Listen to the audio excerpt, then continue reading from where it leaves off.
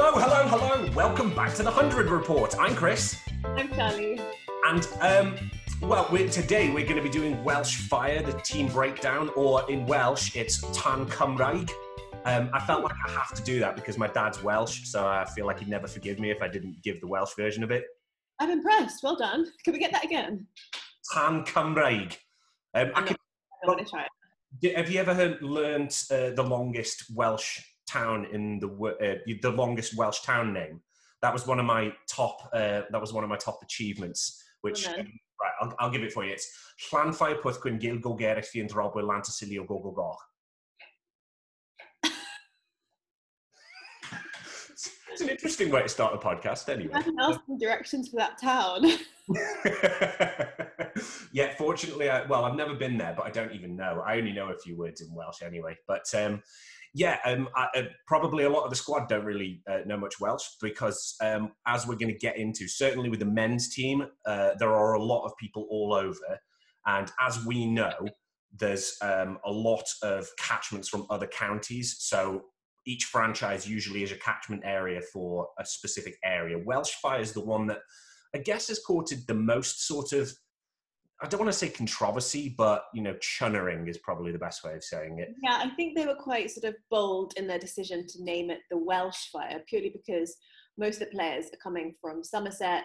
I don't know if there are actually any Welsh-born players on the team.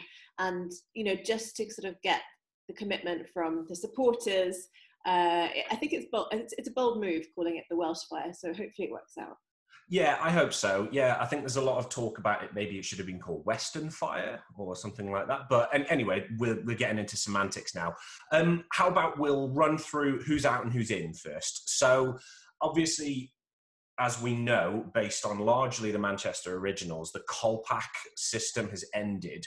So a lot of overseas players who are playing as domestic players can now no longer do that. Obviously, Manchester Originals were hit quite hard with that.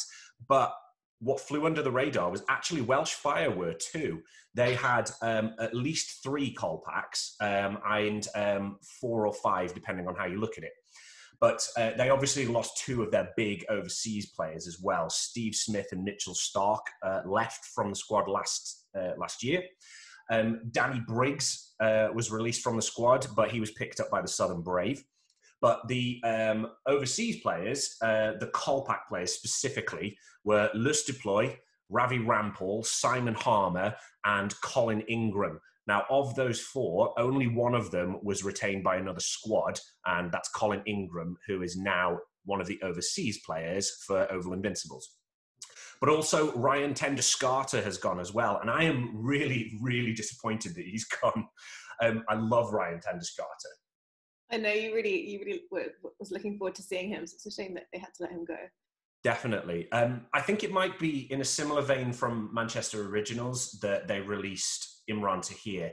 I think what they're trying to do is build a squad that they can maintain over a few seasons. Ryan Tenduscarter is still a very fine cricketer, but is definitely more towards the end of his career than the beginning of his career. So I think perhaps that weighed into the decision. But anyway, those are the names that have all gone. And we've obviously had 2 new overseas players who we'll get to. And we've had 6 more domestic players who've come in. So let's run through. So the England centrally contracted player is Johnny Bairstow. And I think we all know about Johnny Bairstow. England wicketkeeper batsman. And obviously you saw him out in the IPL as well, playing for Hyderabad. Yeah, but actually, I think it's been changed since he lost his test contract. I actually think from further research, this is why Ollie Pope has moved to the Welsh Fire, because, correct me if I'm wrong, but I actually do think that the England central contracted player now is Ollie Pope for the Welsh Fire, because Johnny lost his contract with the ECB. Oh! Makes sense. That's why they've got another wicketkeeper.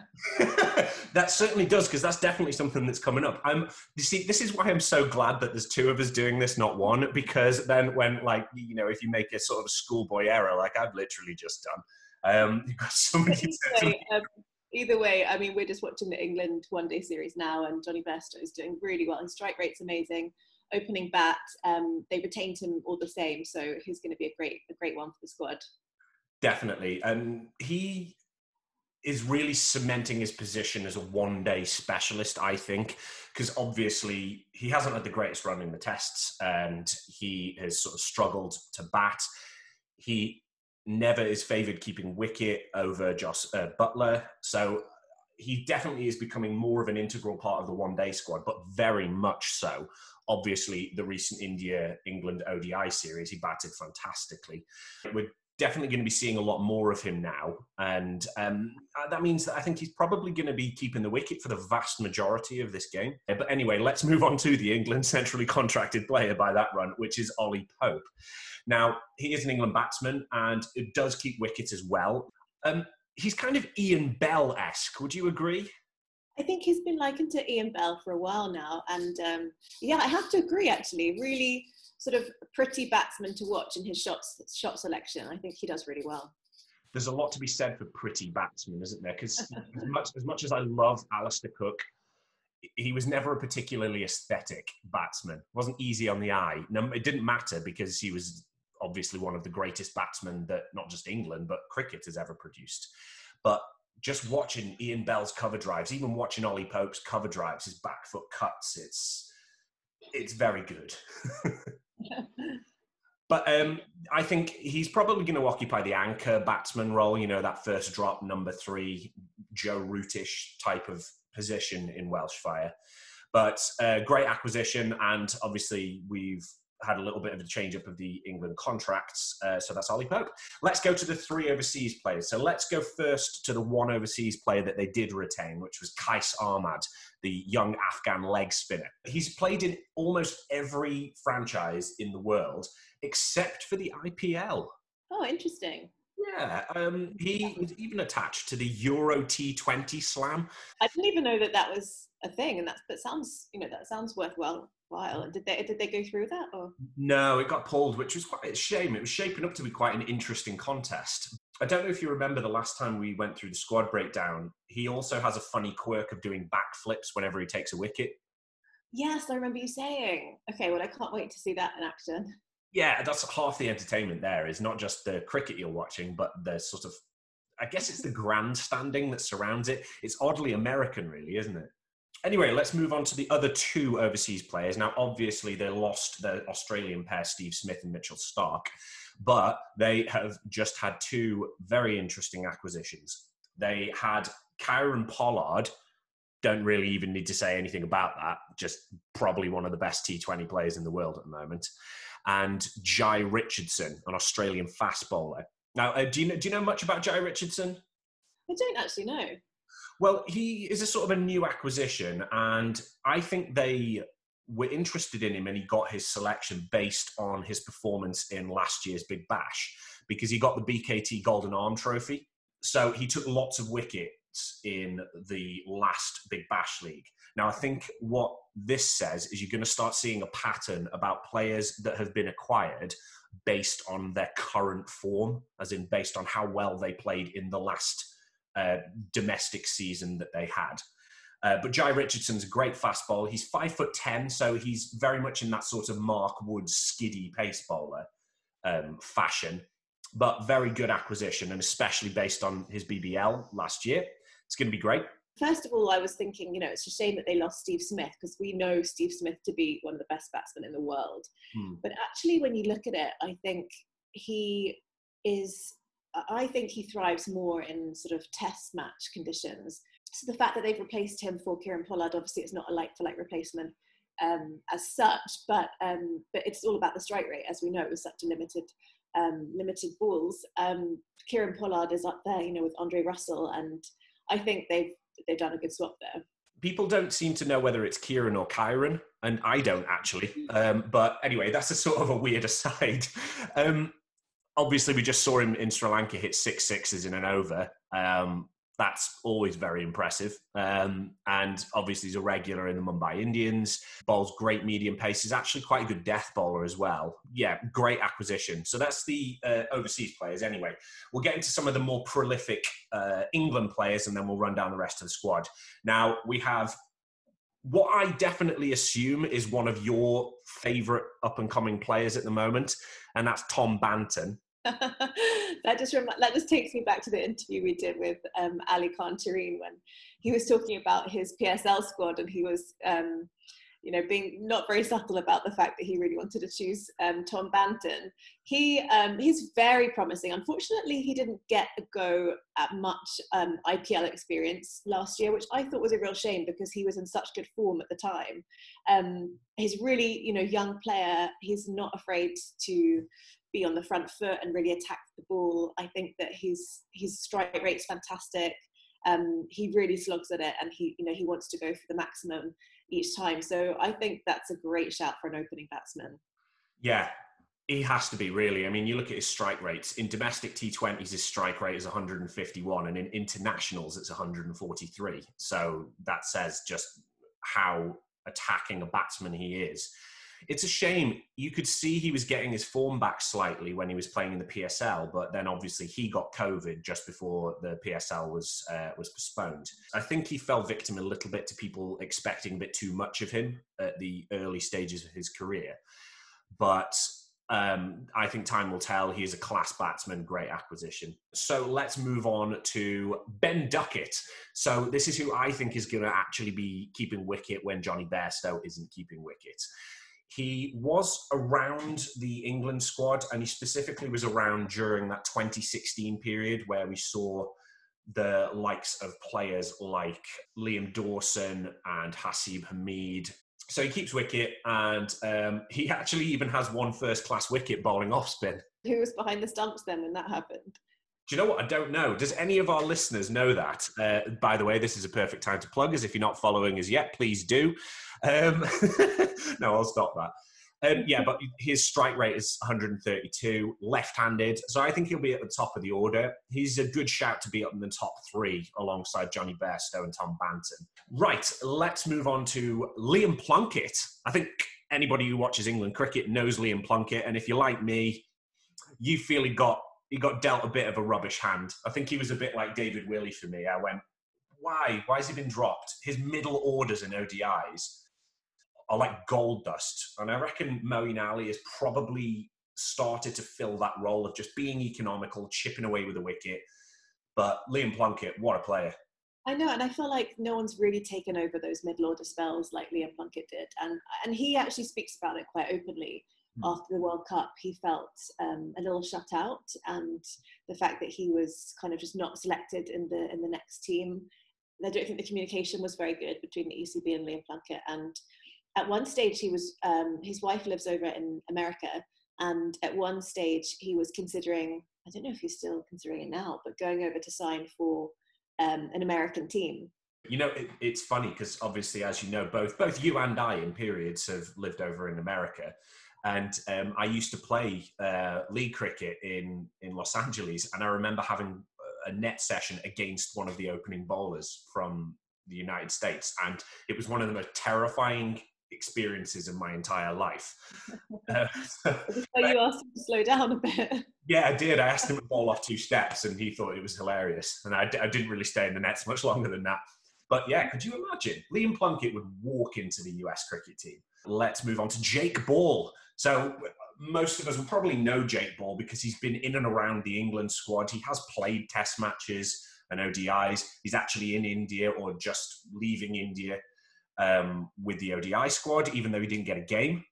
He is often touted as one of England's faster bowlers. And again, he was one of those bowlers that was a really exciting prospect, did sort of burst onto the scene and then sort of fell off a little bit. And I think he got a bit of his confidence knocked out of him during Australia. But last year, he had a fantastic season playing in the NatWest Blast. He was the leading wicket taker, in fact.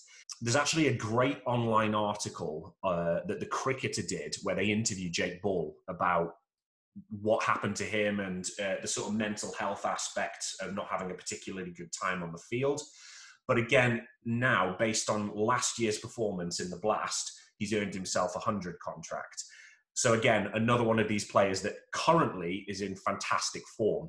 But speaking of another player who is in top-notch form, we have Ian Cobain. I think it's Cobain. Is it Cockbain? Cobain? I'm not sure. Either way, I'm going to sound like an idiot, but it's fine. I'm used to it. Yeah, he's a senior player for Gloucestershire. I remember I watched him in a county match about 5 or 6 years ago, but a great batsman. He does bowl medium pace, but he won't in this competition. He's got over 3,000 T20 runs, an average of 33 and a strike rate of 131. And actually last year, just like Jake Ball, Jai Richardson, he had a fantastic season in the domestic competition, i.e. the T20 Blast in England. In 11 innings, because obviously it was a slightly truncated tournament because of what's going on in the world, he got 399 runs at an average of 44. That's pretty decent. Yeah, pretty decent. Again, you can see that there's a pattern that what Welsh Fire are doing at the moment is that they are really trying to find players that are currently in form and sticking with them. That's certainly the tale of all of their latest acquisitions. Some of the other players that we've got coming on, we have Josh Cobb, who is Northants Steelbacks captain, all-rounder, bowls off break, has a T20 batting average of 24, strike rate of 131, so very, very useful. I think he's going to be used more as a batting all-rounder, and I reckon he's definitely going to populate the middle order.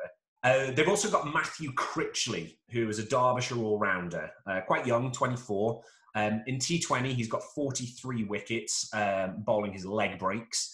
That's a 26, so again, pretty good average. Weirdly, his T20 figures, it's the only format where his bowling is more effective than his batting, because his average is 17 with the bat, but his batting is a lot better in the longer formats. So with that in mind, I don't think we'll see him batting much. Perhaps he'll be occupying the lower middle order. With a strike rate like that, he probably will. Next up, Ryan Higgins. Ryan Higgins was retained by them last year. He is a Gloucestershire all-rounder, Zimbabwean born, but is not affected by the Kolpak situation because he is a settled English player. All-rounder, averages 24 with the bat, 25 with the ball.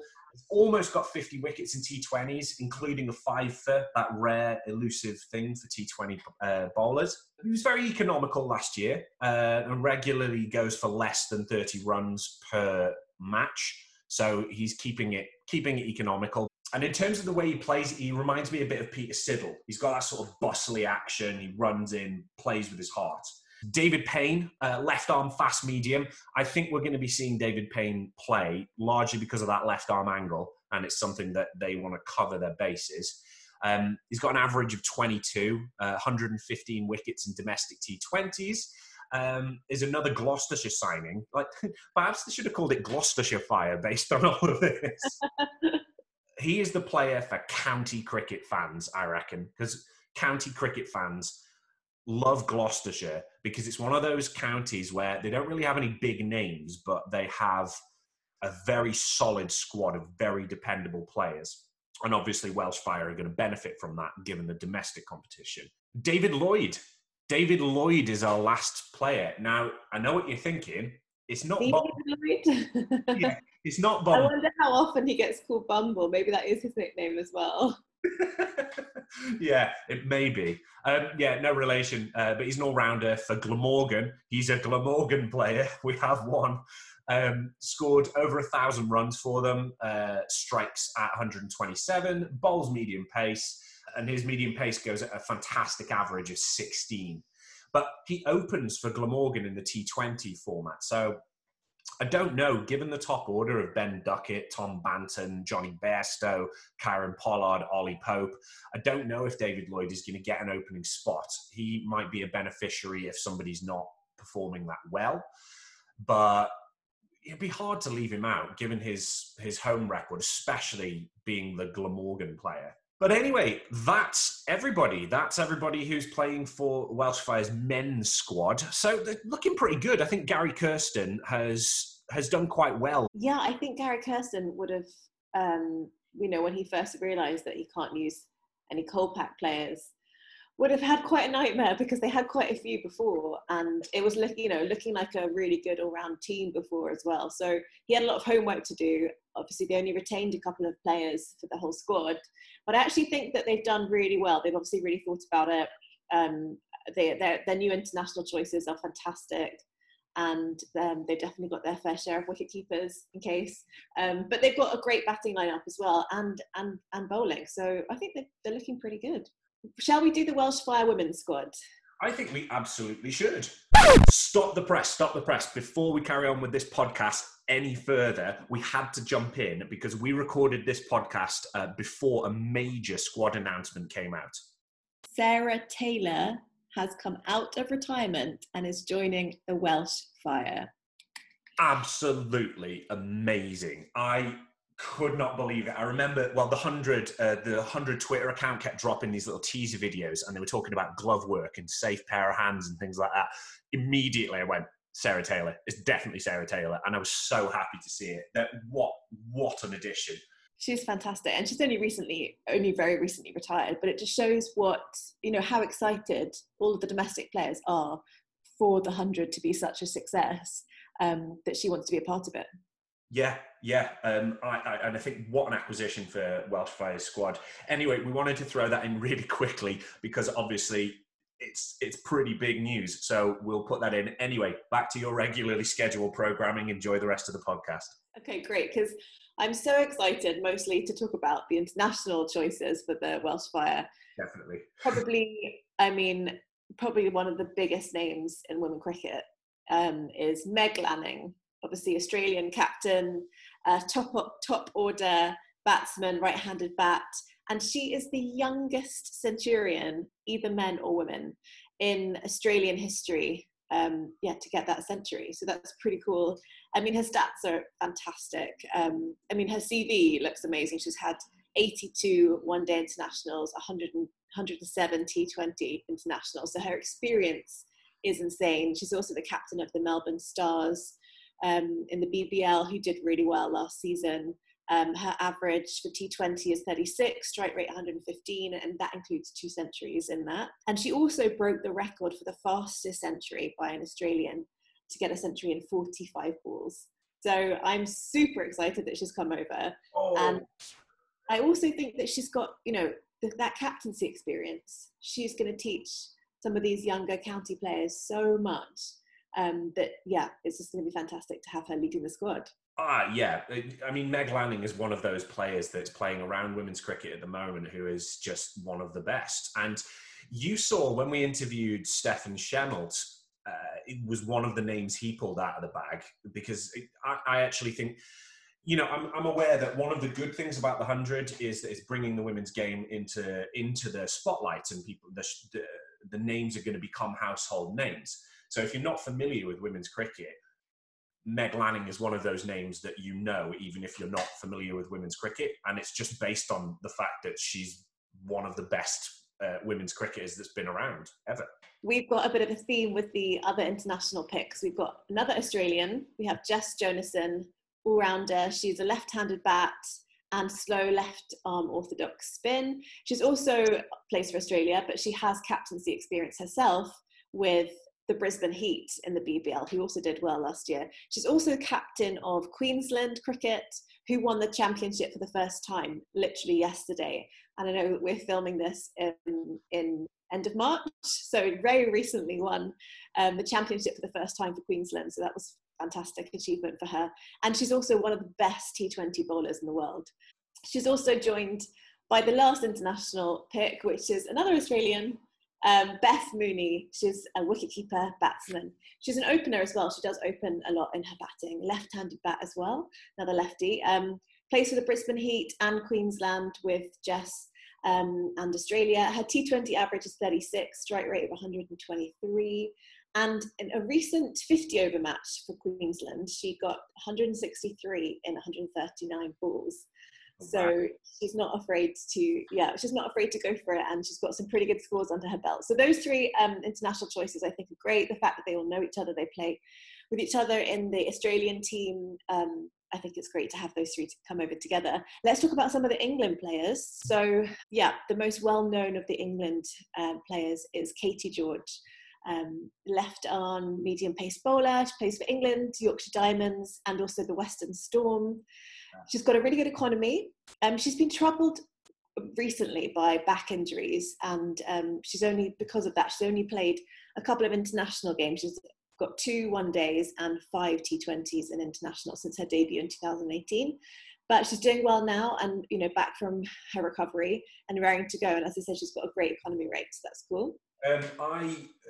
I'm wondering, it's strange because you said they play for Western Storm, and are we going to see another familiar story here that a lot of them are coming from that catchment area that's the kind of the remodeled women's domestic franchise?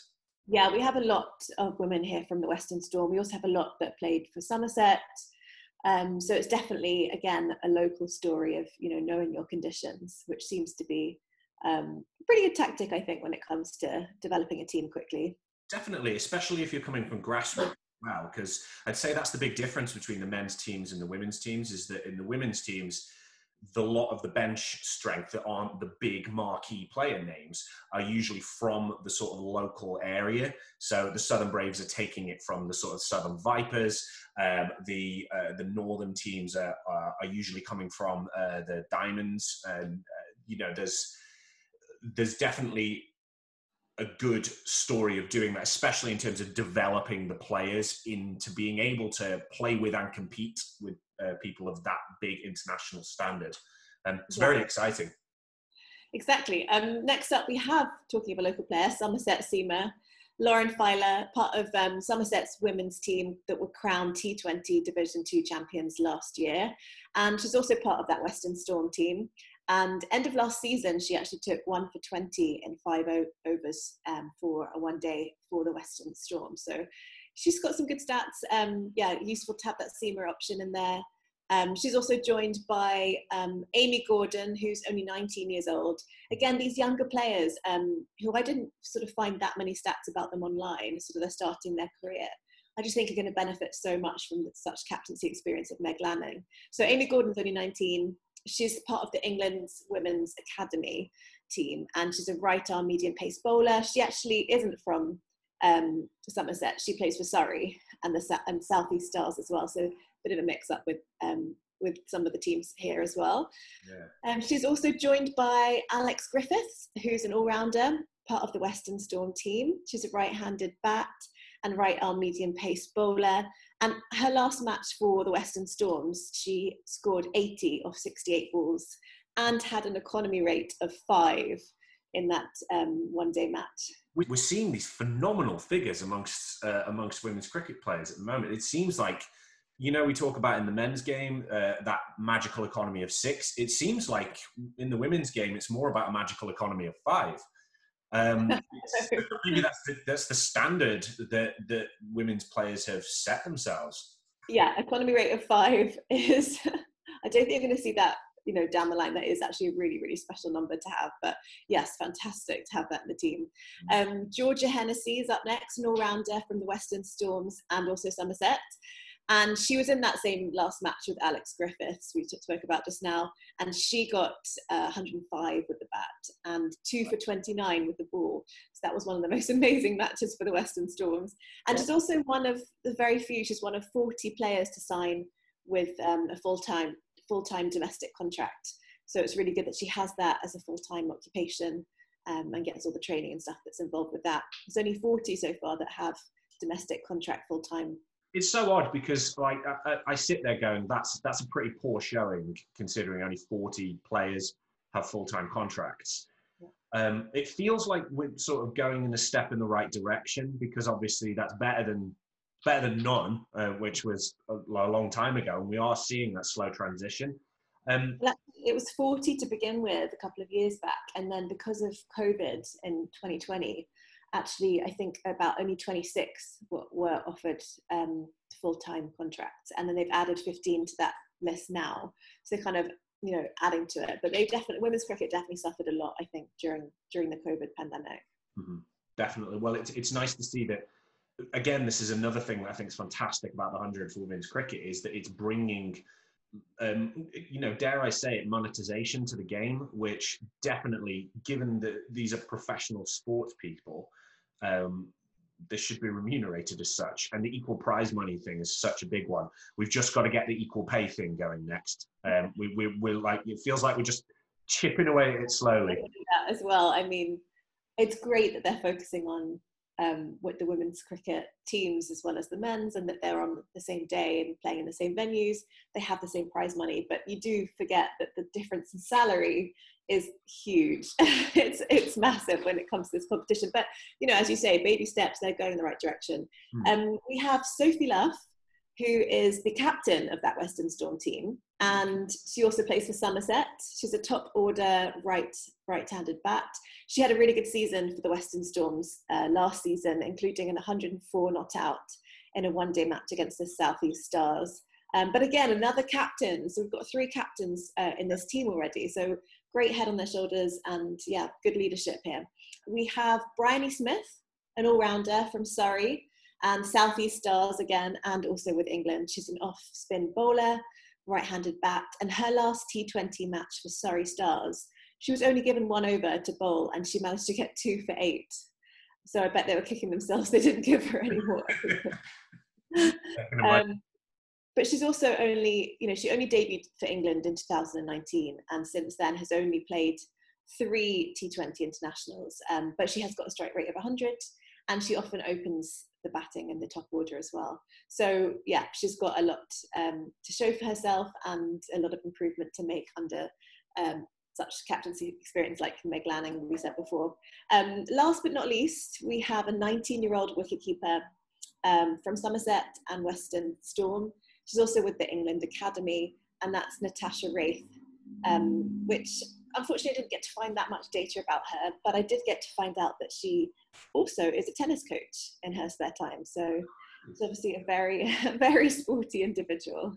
Definitely, you've seen this quite a lot, aren't we, with people who wear many different hats. I know there's players up in the northern franchises who double up as hockey players or rugby players, and Southern Braves, we saw one of their players was a PE teacher. It's wearing many hats.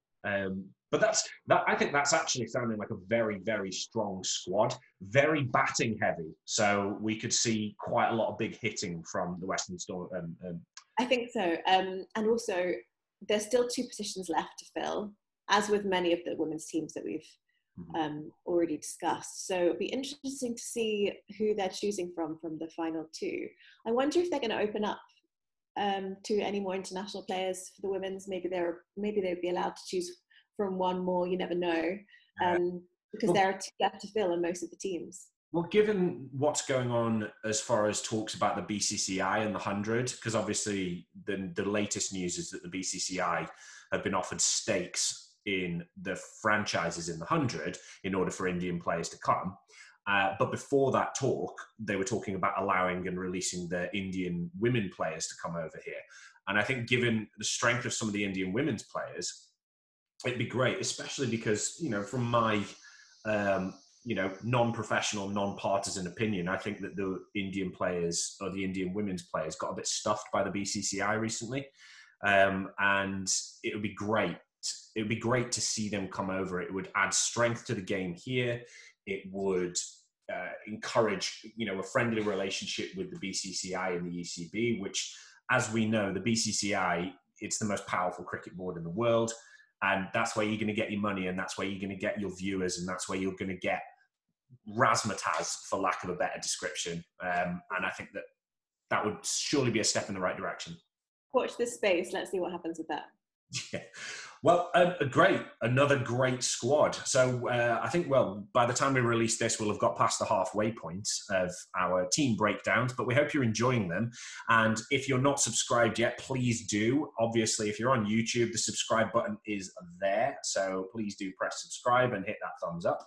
Also, we are on Twitter at 100 Report, the word 100 Report, and we're on Instagram at the 100 Report. And as soon as you go on there, you're going to see we're very chatty. We like having a chat, and you'll see some of the terrible jokes that I make. I think I just made a terrible joke about Liam Livingston the other day, so hopefully that's still up there. Anyway, that's it from me. So I'll say ta-ra, and I'll see you on the next one. See you soon.